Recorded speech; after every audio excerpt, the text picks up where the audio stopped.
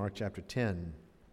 In your Bibles, I'll be a little more brief since because of the letter and the prayer request went long. We'll maybe shorten it up a little. Be out of here by 8, I promise. Mark 10, and we're going to read a few verses together. As I mentioned earlier, we're going to get some of these texts that I think the Lord's been leading my heart to, and questions that people have had and so forth, and this is certainly one of those. Verse 14 says this, "But when Jesus saw it, he was much displeased." Saw what? Well, verse 13 says they were bringing little children, parents and others, children, to the Lord, and the disciples are saying, no. A lot of modern day guys are doing that today. No, not with the children. And it says Jesus was much displeased, and said unto them, "Suffer," that means allow the little children to come unto me, "and forbid them not, for of such is the kingdom of God. Verily I say unto you, whosoever shall not receive the kingdom of God as a little child, he shall not enter therein." Now we all know what this means. This means that unless you have simple faith, childlike faith, nothing in my hand I bring, simply to the cross I cling. And until you come to that point of having childlike faith, you can't be born again, and you can't go into the kingdom of God unless you're born again. So we know what it means from this and all the other Gospels. That's what the Lord is teaching them. So we also know that children can therefore come to Christ in faith. Jesus himself said, "Of these little ones which believe on me," right? There are pastors today that will not baptize children. There's actually a church not far from here that will not baptize anyone 10, 11 years of age because they're, quote, too young. Verse 16, "And he took them up in his arms." This is a precious scene, I think. "He took them up in his arms and put his hands upon them and blessed them," prayed for them. "And when he was gone forth into the way, there came one running and kneeled to him and asked him, 'Good master, what shall I do that I may inherit eternal life?' And Jesus said unto him, 'Why callest thou me good? There is none good but one, that is God.'" Father in heaven, please help us tonight to understand the teaching, the power, the meaning of this text. And in understanding it, Father, to have your heart. We can see the disciples at this point did not have your heart when it came to children and the gospel. And I pray we will. In Jesus' name, amen. Mark chapter 10 is an amazing chapter in the New Testament. It's remarkable. Actually, it's remarkable. Get it? See what I did there? Anyway, this story, by the way, is repeated in 3 of the Gospels for impact. And this remarkable chapter is not amazing to me just because it includes the little children that the Lord Jesus took up into his arms and said, "Of such is the kingdom of God." And that it also includes the story of the rich young ruler, which is an incredible story in itself. But also because both of these events are placed together, here and in the Gospels. They are both placed in succession, one after another, so that both of them involve, if you will, opposite ends of the truths of soteriology. That is, a little child can find salvation in Christ. And so can an upstanding, wealthy member of society. And the glory of it is this. This text reminds us that in both cases, no matter who you are, salvation is the same. Simple faith of a child, and unless this rich young ruler, this upstanding member of society, has the simple faith of a child, he can't be saved either. Salvation is the same. Not surprisingly, therefore, beloved, both of these stories are misused, misunderstood, misinterpreted, and misapplied. Maybe in your minds you've read this and thought, wow, Jesus told them to sell everything. That's how you get saved. Maybe in your mind you've been confused about what happens here. And in part, this is why I want us to look at this tonight very carefully. Folks, never forget that Satan is always, and relentlessly on the attack against the truth of salvation. From day one, Satan has always attacked the gospel, the saving message of Jesus Christ. Whether it's by adding works to grace, which is the broad road that Jesus talked about. So many religions in the world, Pastor. No, there's only two. All of those who say you get to heaven by earning it, and the little narrow road that says you only get to heaven by grace. Jesus said there's two roads, not a bunch. It's either, and you know what? You can go all the way back, and whether it's adding works to salvation or whether it's being this, bringing up some straw man about cheap or easy grace or changing the clear meaning in the Bible of repentance or confusing discipleship with the new birth, they are not the same. Whatever the means, Satan, ever since Cain slew Abel, think about that for a moment. Cain brought the works of his hands. Abel brought a lamb. God accepted the blood of the lamb because of what it pictured and rejected the fruit of his labors. And ever since he slew Abel, the works crowd has always persecuted, marginalized the grace crowd. So look again with me, verse 17. You find the word good is used no less than 3 separate times in just 2 verses. And when he was gone forth into the way, there came one running and kneeled to him and asked Jesus, Good Master, what shall I do that I may inherit eternal life? Eternity. What a scene, by the way. Here's a man, think about this, beloved. He's running. That wasn't commonly accepted in the first century in Judaism, a grown man, a man of royalty, if you will, a ruler running like this. And then he kneels down. He gets down. He says he kneels there. And then he says, Good Master. He compliments the Lord Jesus, and he believes in eternal life. This is not a man that you have to convince that there's an afterlife, that there's a heaven or a hell. He knows that. He believes there's eternal life. He's running to this scene. He kneels down. He is earnest. He is seeking. He is somewhat discerning. And of course, he's religious. The other Gospels call him, quote, a ruler of the Jews. He's a ruler. The only rulers that the Jews had in those days under Rome were synagogues. He was a ruler of a synagogue. And here's this man, and he asks Jesus, what do I do? Remember the Philippian jailer to Paul? What must I do to be saved? And Paul told him. So why is it that what Paul told him is not what Jesus tells him? Matter of fact, it's not what Jesus tells a lot of people in the Gospels. Look at it, verse 18. And Jesus said unto him, Why callest thou me good? What? Wait a minute, what?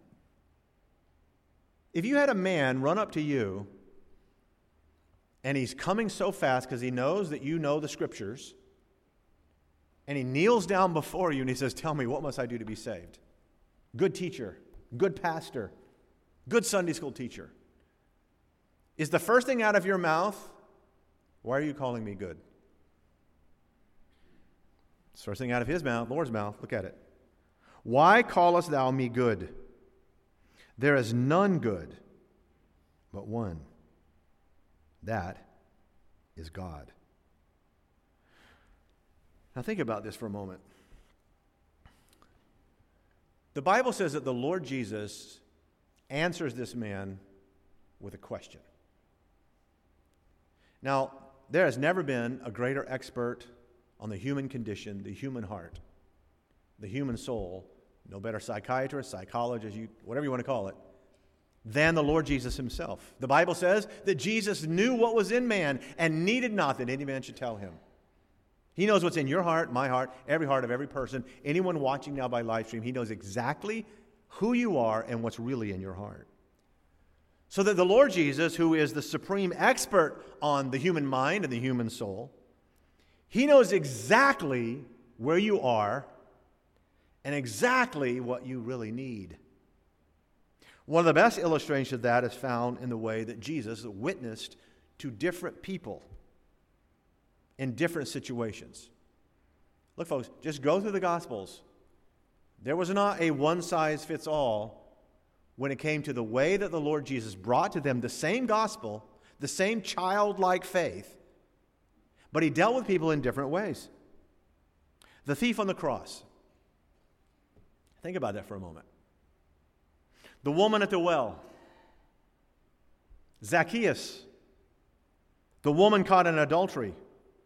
And this rich young ruler. All of them had the exact same need for the exact same gospel. But not all of them were dealt with by Christ in the exact same way. And the reason for that is that the Lord Jesus knew their individual hearts. He knew where they were and where they were coming from. I mentioned the thief on the cross. Jesus knew that when the thief spoke up at that moment, he knew that this thief already believed, A, that Jesus was Lord, Jesus was God. B, that he himself was guilty and a sinner, guilty of the crimes he was dying for. And C, that his cry was sincere. 6 hours hanging on the cross next to the Son of God, watching Jesus suffer and die, and listening to every word come out of his mouth, Father, forgive them, for they know not what they do. 6 hours of that, this man knew who Jesus was. And what are you going to say to him when he says, Lord, remember me when you go to heaven? The only thing Jesus said to him was, today. Today thou shalt be with me in paradise. That's how he dealt with the thief on the cross, because he knew him. On the other hand, the Lord Jesus also knew this ruler. And you know what he knew?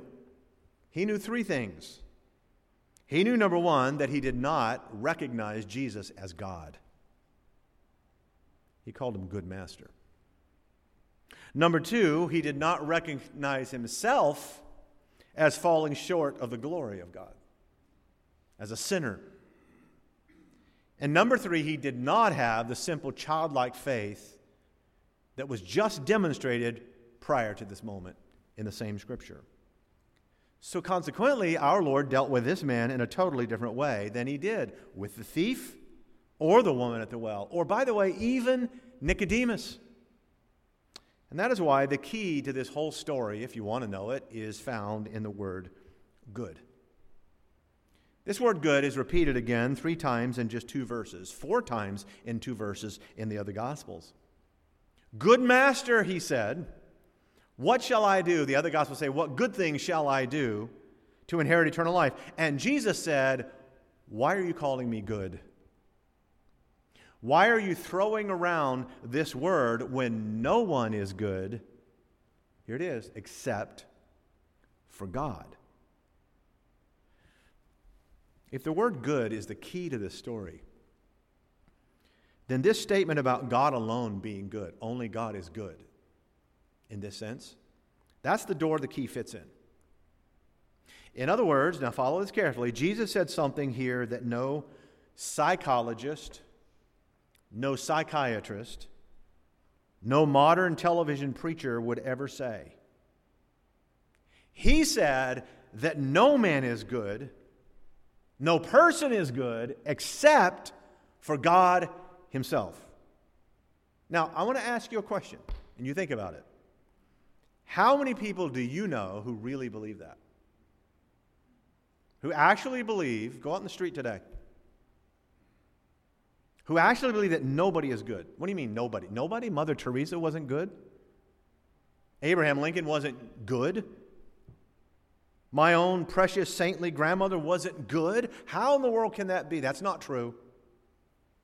How many people in the whole wide world right now really believe the statement that Jesus made to this rich young ruler, why are you calling me good? He says he's a rabbi, you're a good rabbi, you're a master, you're a teacher, you're a good one. And he says, no, why are you calling me that? When nobody is good except for God. Folks, I can assure you that it's nobody agrees with that statement who does not understand and grasp, first of all, the depth of what Jesus said about a child's faith. For of such is the kingdom of God, and the truth of salvation by grace alone and through faith alone. This man in our text clearly was feeling good about himself. For one thing, the Bible says he was young. Young men are the most self-assured people in the world. The other Gospels say he was rich. People who have riches, especially at a young age, such as this, they seem to think that they've earned it somehow. Money does not buy happiness. It buys jet skis, someone said. I saw that in a bumper sticker. And then he's respected. Wealth has a way of translating into power, and power translates into pride. He really believes that this, in himself, he's kept the entire law, as you'll see in a moment, from his childhood. So that he was so convinced that he didn't hesitate, he didn't even falter to tell the Lord Jesus, quote, the good master, that he couldn't think a single thing that he lacked in his spiritual life. Nothing at least to keep him out of heaven. He was, by anybody's standards today, certainly by that day, he was, quote, a good man. So folks, again, while he came to Jesus feeling quite good about himself, notice how he left Jesus. Verse 22, and he was sad. He was sad at that saying. What saying? Well, you'll see in a minute. And he went away grieved. In Luke it says he went away, quote, very sorrowful, sad, grieved. In other words, by today's standards, Jesus was a terrible psychologist, a lousy counselor and mediator. You see, you're not supposed to make your patient or your client feel bad about themselves. They already feel bad. They come in, you're going to make them feel bad? You're supposed to make people feel good about themselves. Churches today advertise. They actually put out mailers. They actually advertise that you'll never feel guilty in their services. Don't worry about feeling, you will not come here and leave sad or grieved or sorrowful. They'll never do to you what Jesus did to this young man. Basically is what churches are saying. You want to talk about a guilt trip? Wow. Guess what Jesus says to him? And the expectations that Jesus put on this young man, demands that gave him so much guilt. Verse 21, then Jesus, beholding him, loved him. So you can't say that Jesus made him sad and grieved because he just didn't care about him, didn't want to take time for him. No, he loved him. That's a great statement, is it not? It's beautiful. Jesus, beholding him, loved him. And said unto him, you are a victor, not a victim. No. And said unto him, one thing thou lackest. Go thy way, sell whatsoever thou hast, and give to the poor. And thou shalt have treasure in heaven, and come take up the cross and follow me. Whew. Folks, he told him, now this is how you're going to go soul winning? Knock on a door. Would you like to go to heaven? Yeah. Okay. See this house you got? Sell it. All of it. Give it away to other people, poor people. He told him to sell everything and give everything away. No wonder he's so sorrowful. He had a lot. You know what a billionaire says when he's sad? He says, I feel like $1 million. Just kidding. So he felt like $1 million. But the whole purpose for that, follow this carefully, is obvious, at least it should be. It wasn't so the man would sell everything he had and give it away to the poor and earn his way to heaven. Obviously, it's not so that, here, Jesus is here, go buy yourself with your good works and giving away your money a spot in glory. And one of the reasons we know that's not the salvation plan is what he said about these little children before this, and the fact that Jesus never asked anybody else to do that. Even Zacchaeus, he was a rich man. He didn't put those requirements on him. Nicodemus, read John 3. He didn't tell him. He didn't tell him, what was the thief on the cross going to do? The woman caught in adultery, the woman at the well in Samaria. He did say, go back home, sell everything you have. The purpose of this command goes back to the word good. Good master, he said. He thought himself being good, so good, that he had kept all of the law, including, let me read to you Matthew's account, okay? Listen to this very carefully. Jesus said unto him, Why callest thou me good? Why are you calling me good? Do you know what the word means? Do you know who's good and who's not? You think you're good, don't you? And he said unto him, Why callest thou me good? There is none good but one, that is God. But, since you're asking if thou wilt enter eternal life, keep the commandments. What's Jesus doing here? Well, listen to the next verse. The young ruler said unto him, Which? Jesus said. Now, he's a ruler of a synagogue. He should have known all of them. Jesus said, All right, thou shalt do no murder. Check. Thou shalt not commit adultery. Young man, check. Thou shalt not steal. Thou shalt not bear false witness. Honor thy father and thy mother. And thou shalt love thy neighbor as thyself. The young man said, I got all of them except the last one. No. The young man saith unto Jesus, All these things have I kept from my youth up. What lack I yet? Wow, what lack I yet? Got all of those, Jesus, good master. Did he? Because here's the thing. If you love your neighbor as yourself truly, you would want your neighbor to have what you have. As a matter of fact, you would just as soon your neighbor have what you have as you have it. Meaning that you would be happy to give it away. If that's the next thing you're going to say, give it all away. Love your neighbor as yourself. Think of love your neighbor as yourself like this. You're coming home from town, and you're driving into your neighborhood, and you see smoke, black smoke, billowing up. And it's very close to where you think you live. A house is clearly on fire. The fire engines are flying past you, so you drive a little faster. You go around the corner in the road, you get closer to your home, the trucks stop at your street, your heart's pounding. You hurry to your location, and whew, you breathe a sigh of relief. And you say, Thank you, Lord, that it's my house that's on fire and not my neighbor's. Is that what you do? Is that what you would have done? That's loving your neighbor as yourself. All my life, he says to Jesus, all my life, I've loved my neighbor as myself. Well, then how's he so rich?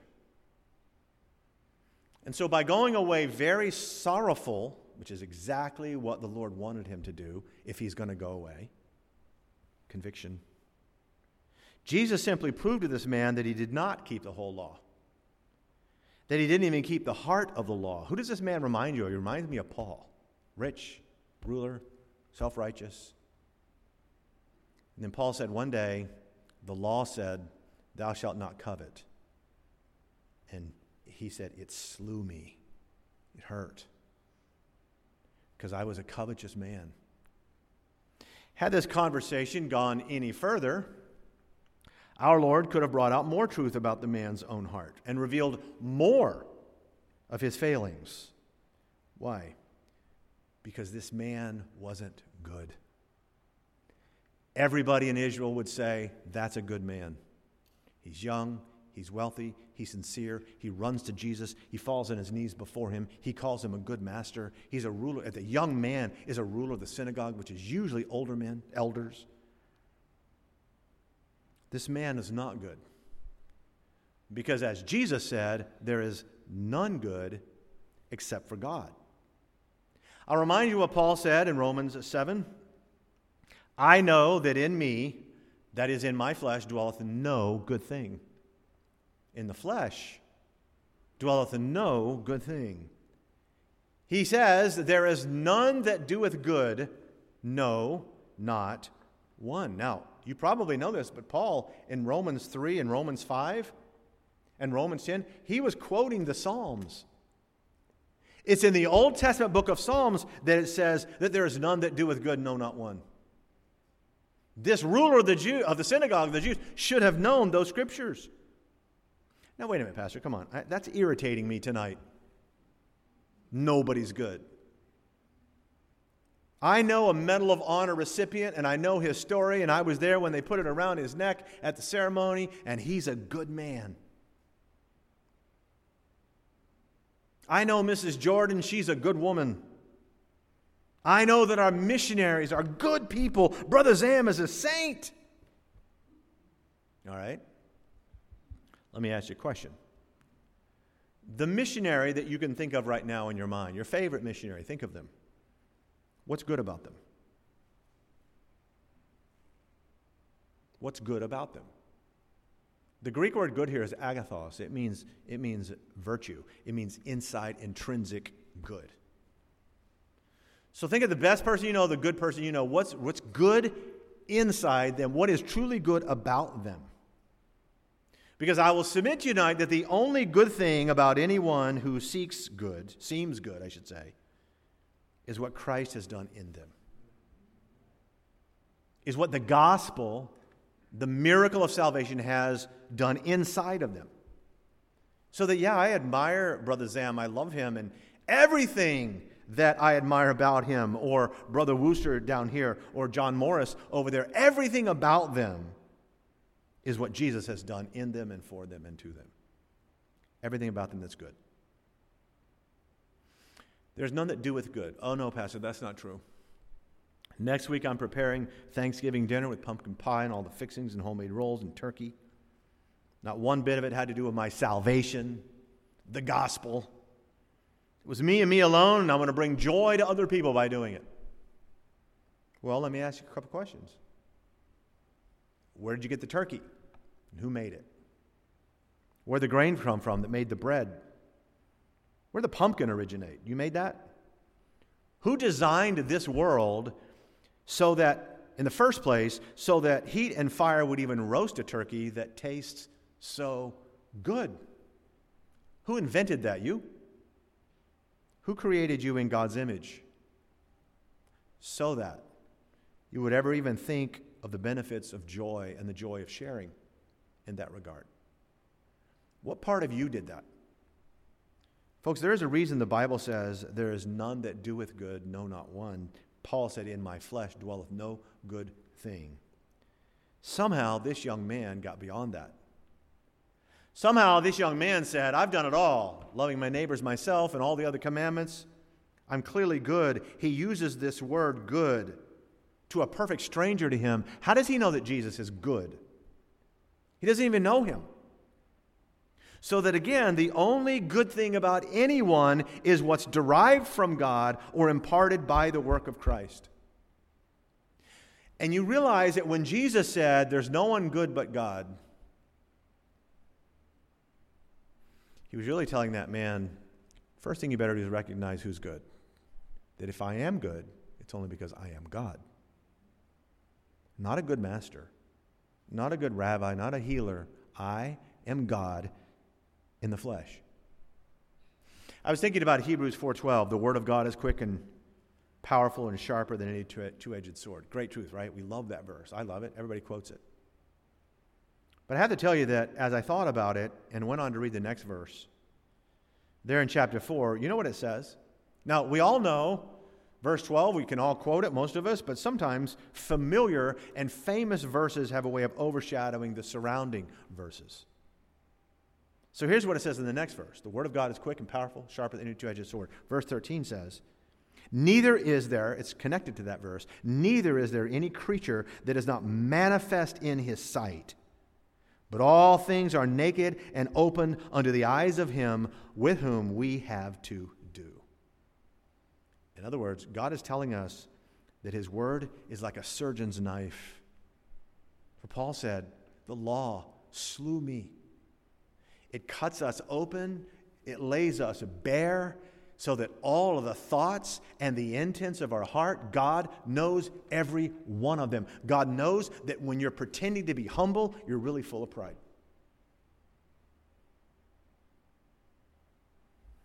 We are, in the eyes of God, in the light of God's word, completely exposed for who we really, really are. So there's no facades, there's no excuses. There are no rationalities. There's no moving our sins here to there from one hidden place to the next. There's no pretending that we would be just as glad for our house to be burning down instead of our neighbor's.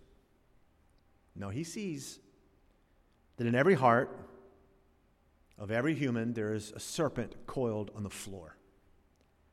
He sees every motive and every aspiration and every thought for what it really is, and especially pride.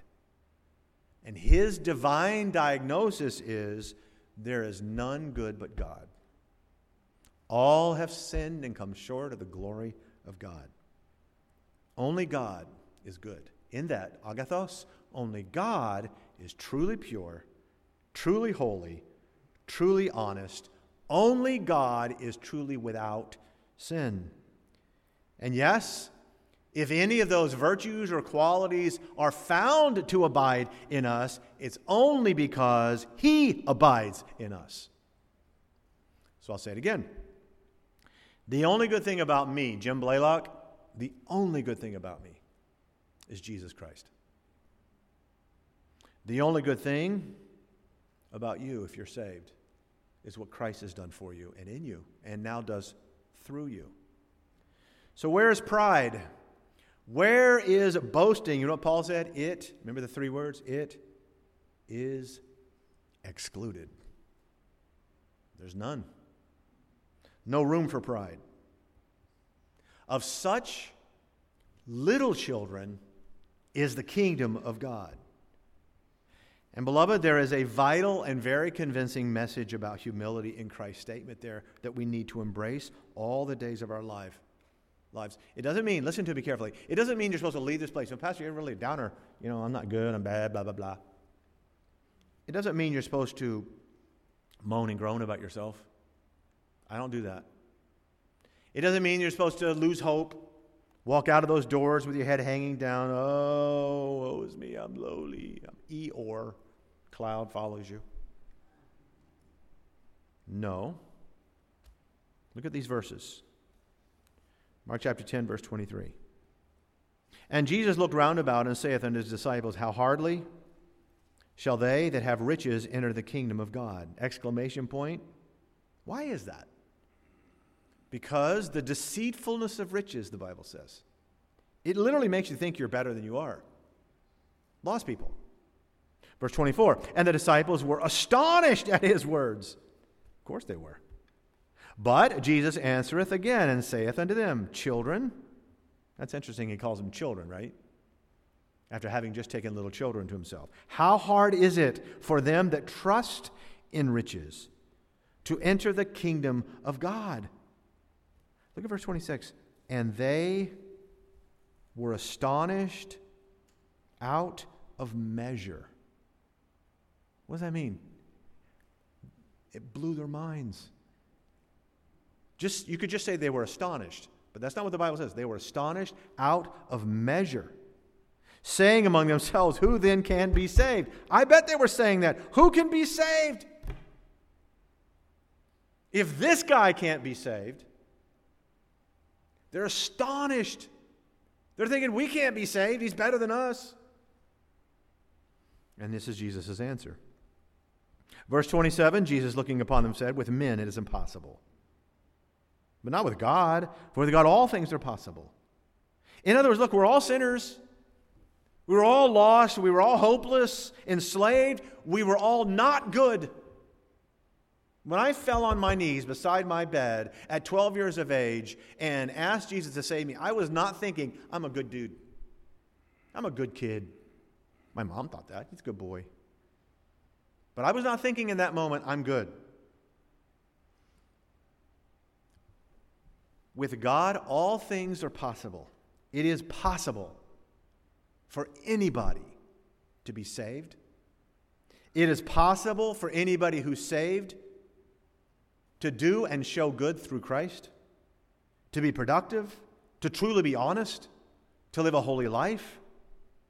So you understand, we didn't say earlier that there was nothing good about Brother Zam or Brother John. We said the only thing good about them is what Jesus has done in them and does through them. So that the more dependent and the more submissive we are after we're saved to Christ, the more good things there will be about us. And the less dependent and less submissive we are, once we get saved to the Lord Jesus Christ, the less good there will be in us. That's why when we sing that hymn, sometimes, once in a blue moon, we sing, I need thee every hour. That's not hyperbole. It's not exaggeration. It's true. We need him every hour, every minute, every second. When Jesus said, without me, ye can do nothing, do you know what that means in the Greek? Nothing. Without Christ, we can do nothing. Nothing good. Nothing valuable. We read in verse 22, I read it, that the young man went away very sorrowful, right? Sorrowful. Do you know that some people that Jesus encountered, in fact, a lot of people, read the Gospels again, you'll find that they went away very happy. They went away full of joy. They went away leaping and jumping and rejoicing. What's the difference? In the Gospels, right after this account about the children and about this rich young ruler, the very next story, if you've ever noticed this before, right after the rich man is the story of Zacchaeus. Zacchaeus was a wee little man was he. Zacchaeus was a rich man. Climbed a tree like a little child, scurried along, followed Jesus. Come in my house. Do you know what the Bible says about him? Luke 19:10. The word about him was not sorrowful, it was he received Jesus joyfully. Why? Because, beloved, when you realize that you're not good, when you realize that you're lost, when you realized that you needed Christ, and he saves you, and he salvages you, and he redeems you, and he begins a good work in you, you become his workmanship created in Christ Jesus unto good works. Good works. Same word. Ephesians 1:10, you become a new creature in Christ Jesus. That's why so often on Thanksgiving Day, when people praise, the first thing people say, I thank the Lord for my salvation. Because the only good thing about us is Jesus. Put it this way, without Jesus, without Christ, and his coming to die and rescuing us from our sin, where would we be?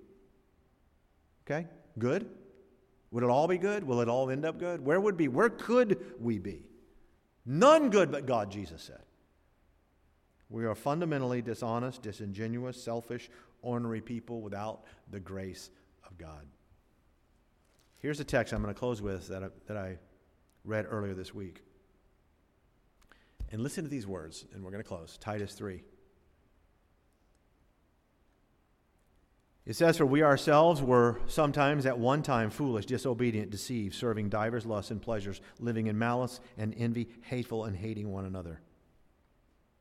Really, Paul? That was you? Yeah. That was me.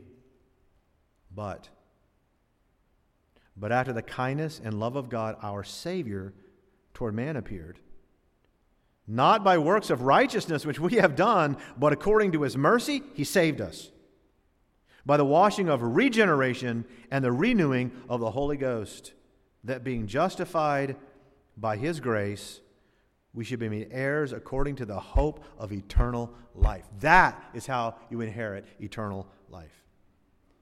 And if these disciples in the Gospel of Mark are ever going to advance his kingdom and his glory, then all of their old habits and traditions and ideas and preconceived notions about the law have got to fall down before the cross of Christ and the grace of God. You must become like a little child with simple faith.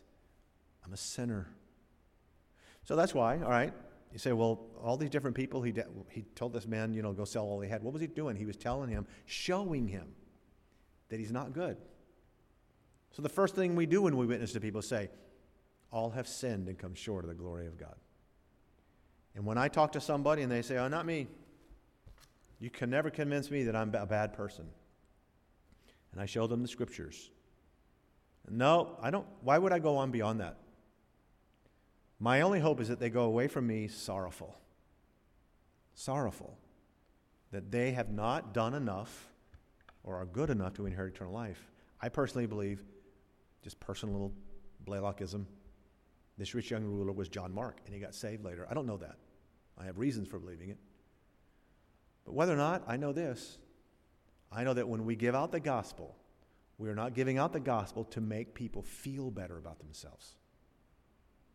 We're giving them the gospel so that they will recognize they're lost and that they need Christ and that Christ can do a good work in them. And God's people said, amen. Father, bless now the fellowship of your people. Thank you for your word, Lord, and thank you for the power of the ministry of Christ who showed us the ultimate soul winner, who showed us how to deal with people where they are and to do so with your word and with truth. May we do the same in Jesus' precious name. Amen. On behalf of everyone at Beacon Baptist Church, we thank you for joining us today.